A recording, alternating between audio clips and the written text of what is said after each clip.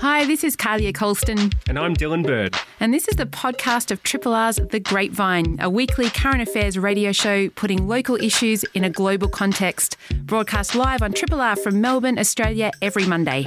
Hope you enjoy the podcast. And if you have any feedback or would like to connect, hit us up via the Triple R website.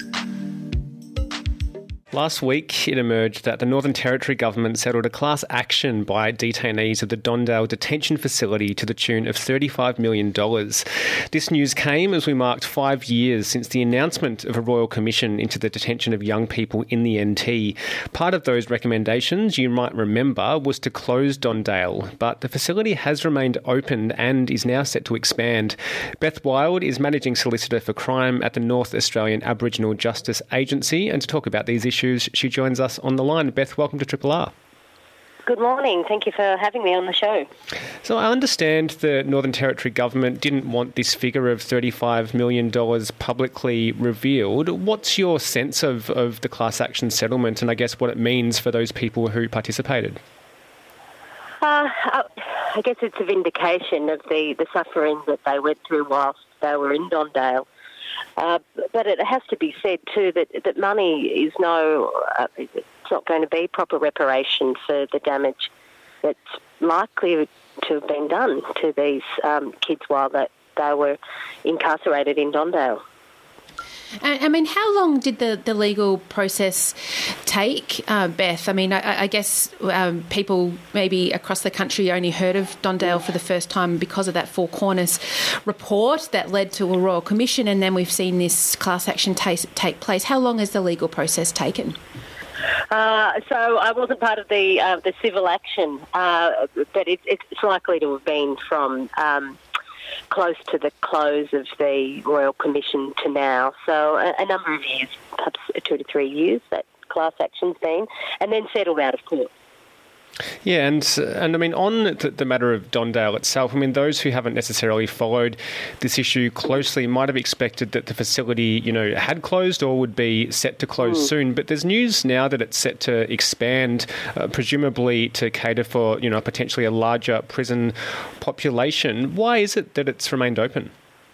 I think there's been a number of factors. One has been that the government was unable to find another site that it would have been that they could put the facility in. People were protesting about having it in their backyard as it was seen to be a risk or devalue property in any areas. So they weren't ever able to get that place sorted. In the end, they settled on out near the adult prison, which is about a 40-minute drive out of Darwin in a very deep rural block.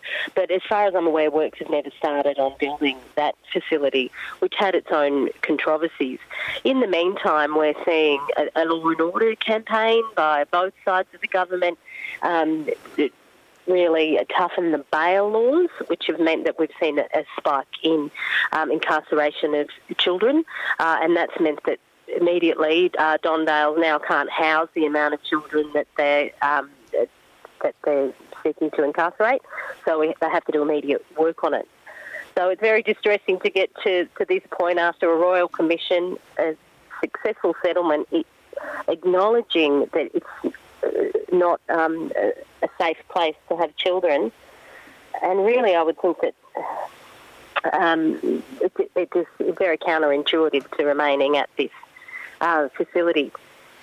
Perhaps if I can give it... Yep. No, I was going to say, and then to have more children there potentially is as you say, counterintuitive and really incongruous to what what came out of the Royal Commission. And I mean, the government, it seems, in the Northern Territory is saying, look, we implemented 158 of the 218 recommendations, and I'm personally not close enough to it to know which of the 57 haven't been implemented. From where you are, Beth, I mean, are the 57 that haven't been implemented from the Royal Commission the ones that really need to be in place, or what's the balance there?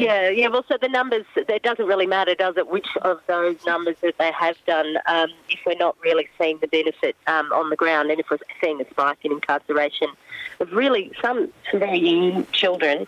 And a lot of the people we're seeing in prison are already in the care of the state. So they're already with they've been taken away from their parents and they're being looked after by the state, who are unable to do it. So that's the group of kids that we're seeing in custody at the moment. And I do want to give a bit of background about this Don Dale facility, because most people wouldn't be able to picture it. But it's the old prison that was decommissioned, the old adult prison. It's a really horrible, scary place, and it's just not suitable for kids. There's no learning in there, and there's really no suitable outdoor areas for playing sports and being outside. And large areas of it have been decommissioned, which is what they want to spend the money on doing up again. And that the girls' wing is also a really horrible, scary place to be. And there's just no way you could conceive of bringing about rehabilitation in a place like this. And that has to be our primary objective with kids, that we're really looking to. The incarceration can't just be punishment, because we want them to get back on the right track. And this facility can't meet that demand. And in fact, it will make the kids worse. It'll re-traumatise them. That it will. It's not ever going to place the kids on a better path. Yeah, and that's really distressing for anyone who remembers watching that Four Corners episode 5 years ago. That might have been their only confrontation with the kinds of conditions young people were subjected to in Don Dale and facilities like it. But can you sort of, I suppose, help us understand how we've come from there to where we are now? Because we spoke to you a few months ago about the toughening of bail laws in the Northern Territory, and the prediction that there would be a spike in young people in detention facilities as a result of that. We see, as you say, a kind of tough on crime agenda from the opposition leader and seemingly from the government up there as well. I mean, is there a sense that people have kind of forgotten about the really traumatic experiences and vision that we saw of Don Dale that really, shocked a lot of people around Australia?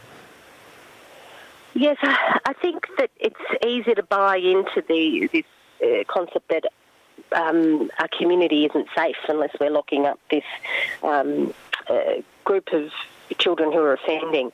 So the narrative has been able to develop that these bail laws are only targeting a small cohort of recidivist offenders, is what they've been putting in the media releases and so on.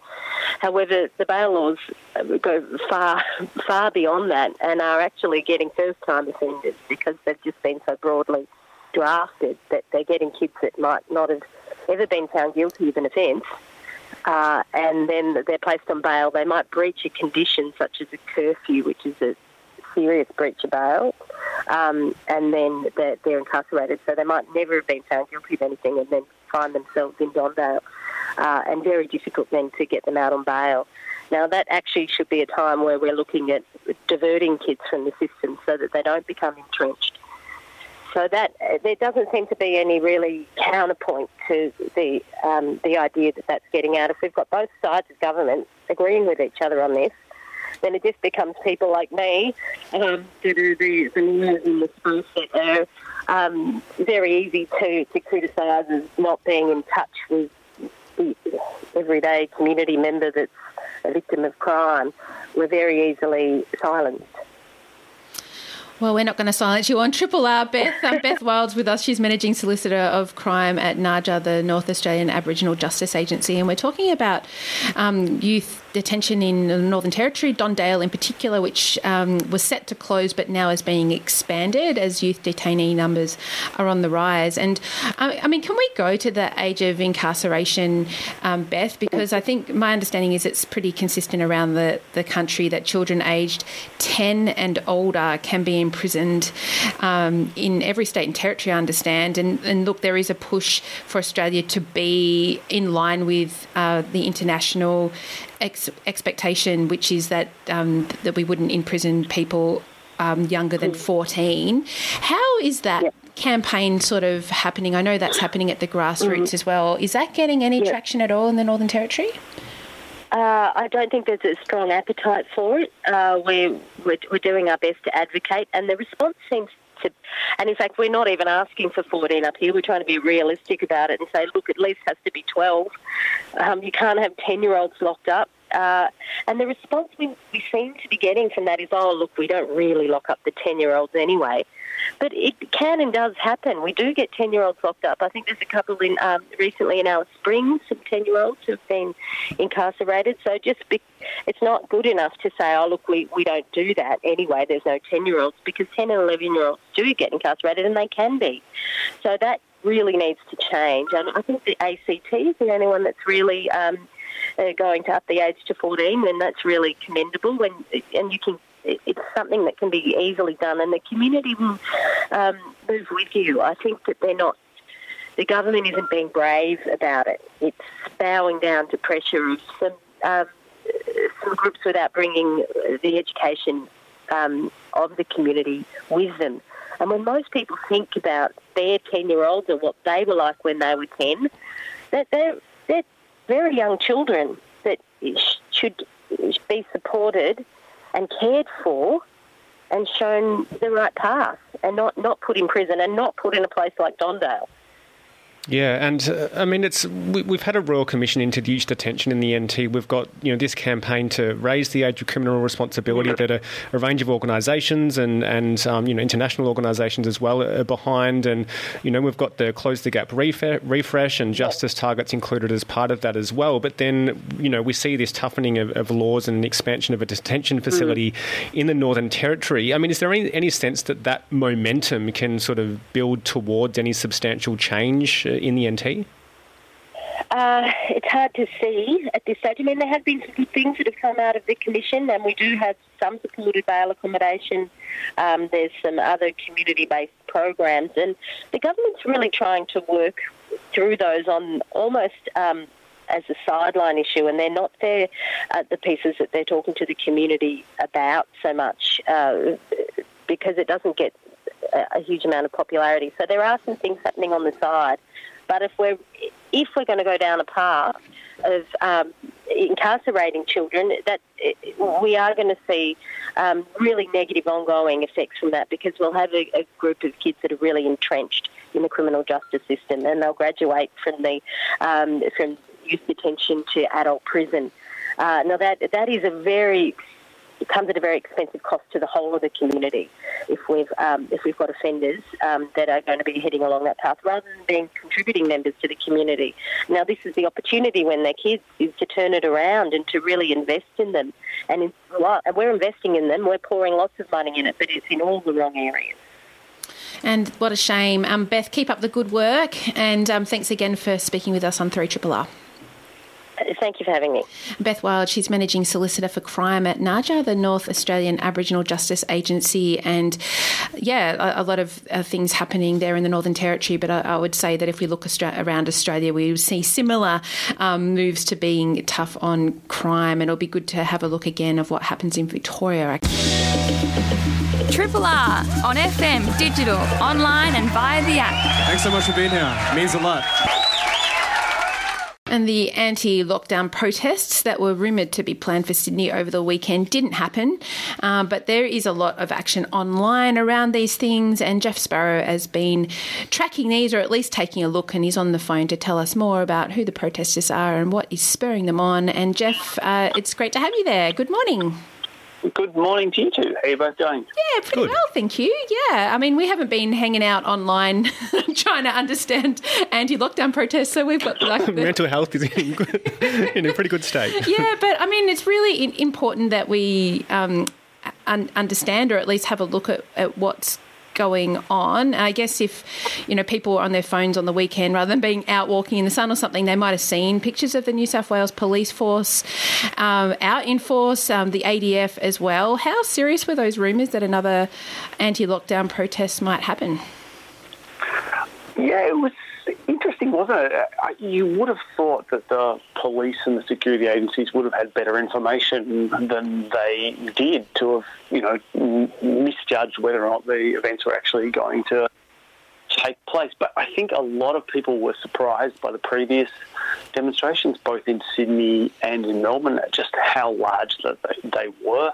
Because we'd seen anti-lockdown protests during the Melbourne lockdown, but they've been fairly small, and it felt when we saw those considerable demonstrations, not just in Melbourne, Sydney, but throughout Australia and indeed throughout the world, that something had shifted, and I think it's quite important to think through this, because I think that's what we're beginning to see is a new movement coalescing around the anti-lockdown stuff in a way that I think will have consequences in the months ahead.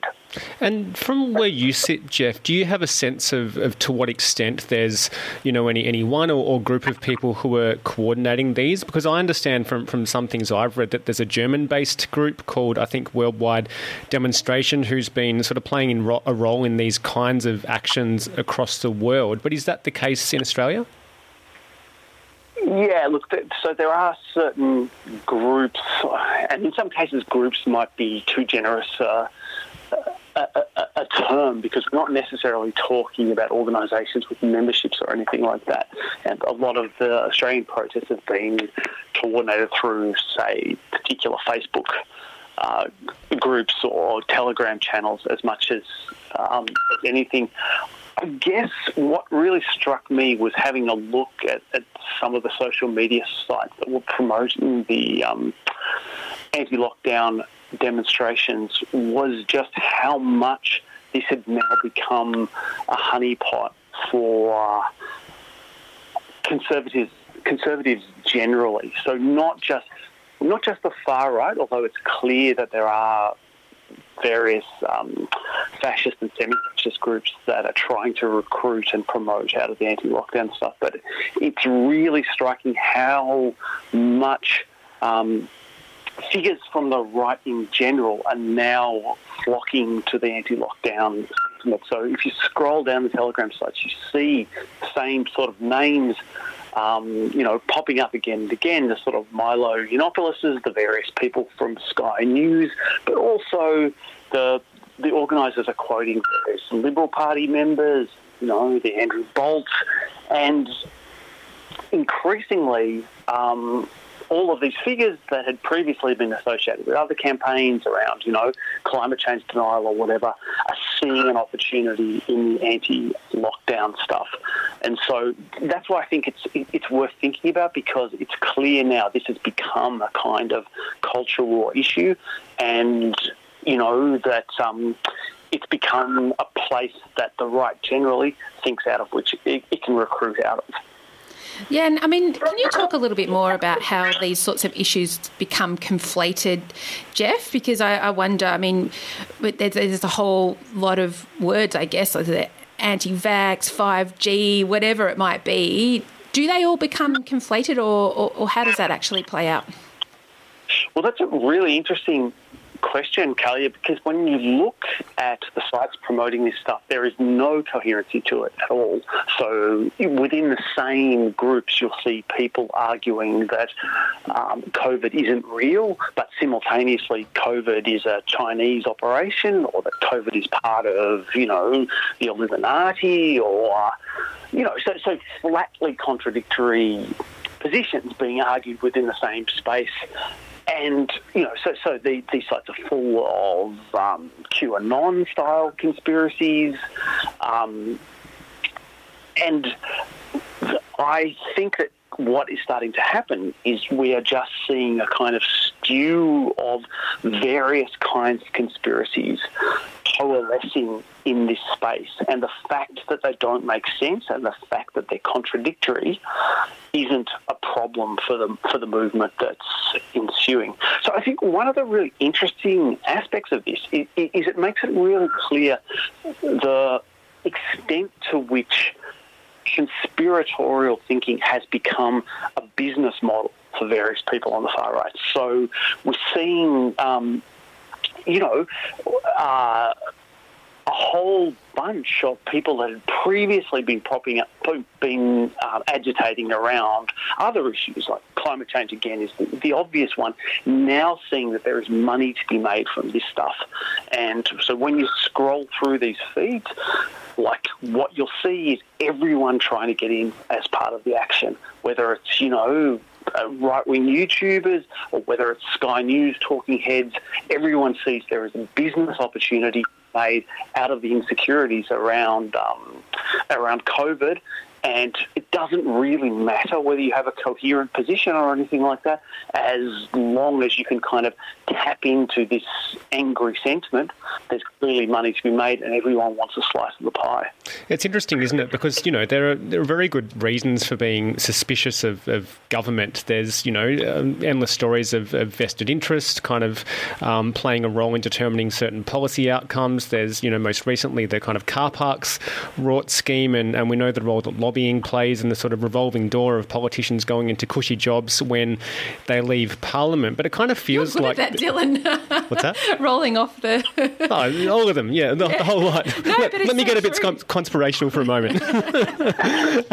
But so there is this justifiable lack of trust, I suppose, in our elected leaders always acting in our best interest. But do you see that as in any way feeding the tendency for some people to go down these kind of rabbit warrens of conspirational thinking because there's a broader distrust in our governing class? Oh, definitely. I think that's really, really clear. I mean, insofar as there's a common theme linking, the posts on these channels, it is that sense that you cannot trust anyone and the government doesn't have, our best interests at heart and we are being lied to somewhere. Now, it's important to put this up in perspective. So there was some polling that was done a week or so ago by Kulja Research that they do polling for the Labor Party, and they found that just 7% of the Australian population supported these demonstrations, with 83% opposed. So they're not a tremendously popular phenomenon, but 7% of the population is still not nothing. Particularly given how extreme some of the claims are.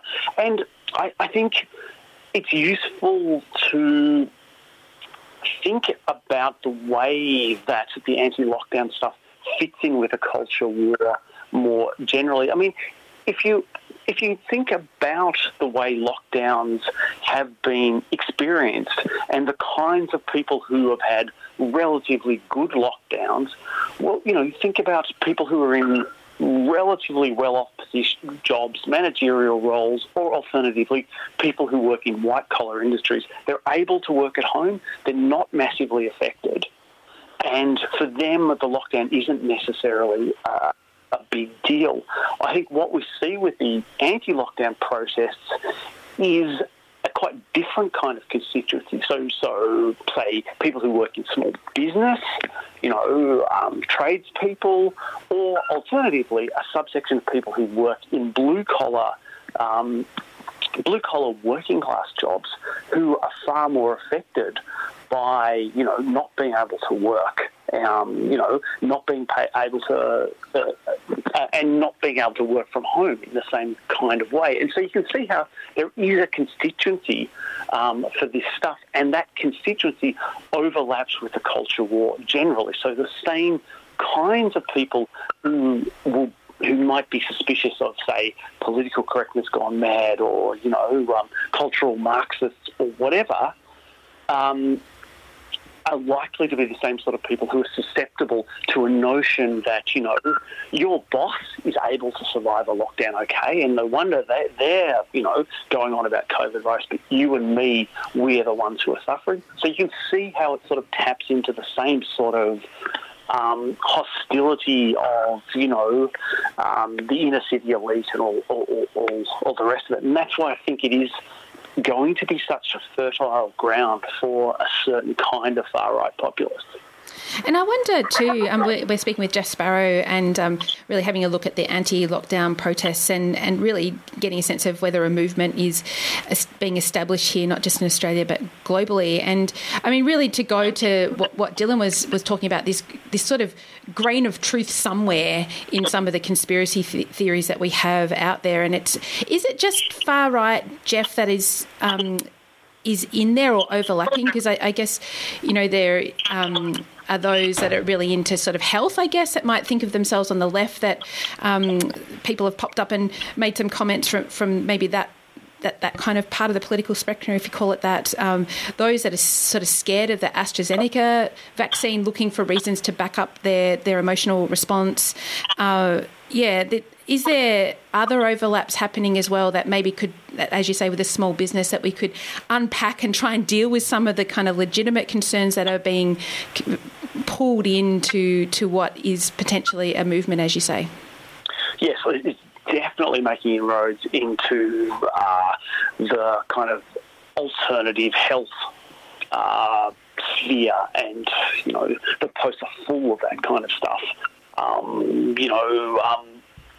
People who are suspicious of Western medicine or into natural healing or whatever, it's definitely making inroads into that sphere in particular. At the same time, the general direction of these protests and the rhetoric around them is clearly to the right and the far right. So almost as soon as anybody enters that sphere, they come into contact with conspiracy theories and conspiracy theories which push in the usual direction of those conspiracy theories. So there's the targeting of the sinister elites who run the world. There's a vein of anti-Semitism that runs through those kind of arguments. And so, I think the people who will make the most gains out of this will be the far right. But again, like I said, there's clearly now a business model for exploiting. I mean, we just saw, for instance, that Sky News has got kicked off YouTube for promoting, anti-vaccine stuff. Well, why do they do that? Well, they do that because, it gets engagement, doesn't it? There is an audience for it. It riles people up. You can sell stuff from it, and the social media platforms work in the same kind of way. That this kind of stuff generates good engagement, and so there's a market for it. And I think it's going to continue to kind of bubble on, particularly in New South Wales now, as the lockdown there drags on. I was just saying on Twitter today, it seems to me that there is, in some respects, quite an opportunity opening up for the Labor Party here, given that it's clear now that there's a sizable portion of the Liberal Party membership who is sympathetic to this stuff. That's an interesting point, I think, because I read George Christensen's comments at one of the rallies he attended in Queensland, where he basically, encourages civil disobedience, and it, reminded me of Trump kind of giving effectively the go-ahead to the Capitol storming and similar sentiment that was, galvanising support for him based on kind of conspirational thinking and so on. Do you think this does present difficulties for the Morrison government to grapple with these MPs and Craig Kelly as well, who now is an independent, who are sort of flirting or actively courting the movement that seems to be developing around anti-lockdown sentiment? Yes, definitely, particularly if the Labor Party goes after them on it, because Morrison is dependent on these votes, and it was notable that he was very reluctant to discipline, even to criticise Christensen, because he can't afford to get these people offside. But also, if you look at the figures on YouTube popularity, Christensen and Kelly are all over YouTube. They're some of the biggest levels of engagement of any politicians on YouTube. And I think that indicates that there's a sizable proportion of the Liberal Party activists who are actually into this stuff. And, I think Morrison faces a problem that if he condemns these people, that there is likely to be pushback within the Liberal Party. I mean, it's an utterly unhinged situation. Christensen is essentially saying that that people should protest against the government of which he is a part. That's amazing. No sense at all.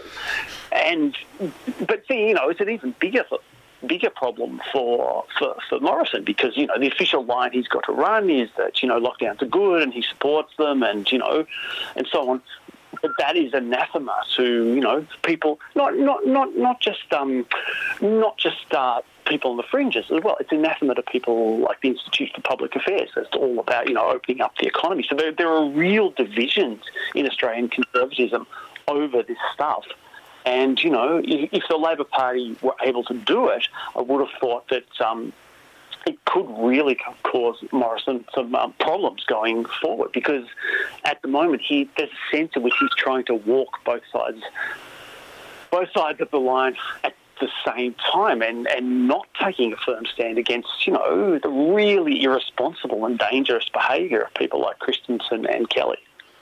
I mean, as you mentioned earlier, Jeff, most people are appalled by the protests, or at least really concerned about what might result, particularly in places where the Delta virus is in the community and spreading. Do you think that a huge police presence and with army on the streets, do you think it helps or hinders the anti-lockdown thinking?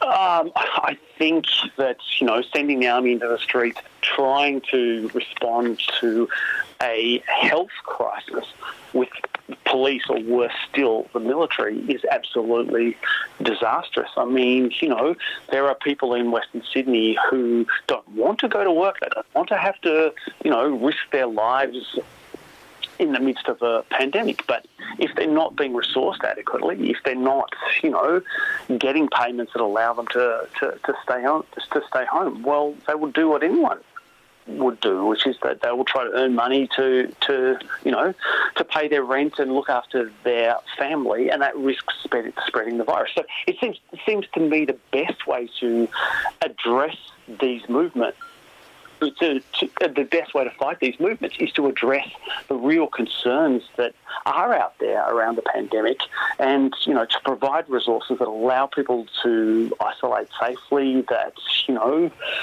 make it as easy as possible to get the vaccine, to do all of the sensible things that are necessary in the health crisis. And this insistence on getting the army in, it's just a publicity stunt. It's the army, you can't send an army to fight a virus, but it's just that governments feel they have to be seen to be taking a firm hand, and nothing says that in Australia like the men in uniform to parade around, and so that's the direction they always go. But yes, I think you're right. I think the consequences of that will be disastrous.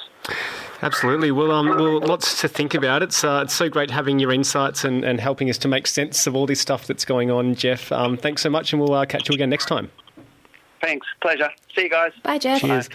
Jeff Sparrow there, of course, Triple R alumni, Triple R broadcaster, also columnist with The Guardian and lecturer at the University of Melbourne, talking all about the anti-lockdown protesters and where he sees the movement kind of emerging from and where it might go next. Thanks for listening to this podcast of Triple R's The Grapevine, a weekly current affairs radio show putting local issues in a global context. Broadcast live on Triple R from Melbourne, Australia, every Monday. Hope you enjoyed the show, and if you have any feedback or would like to connect, hit us up via the Triple R website.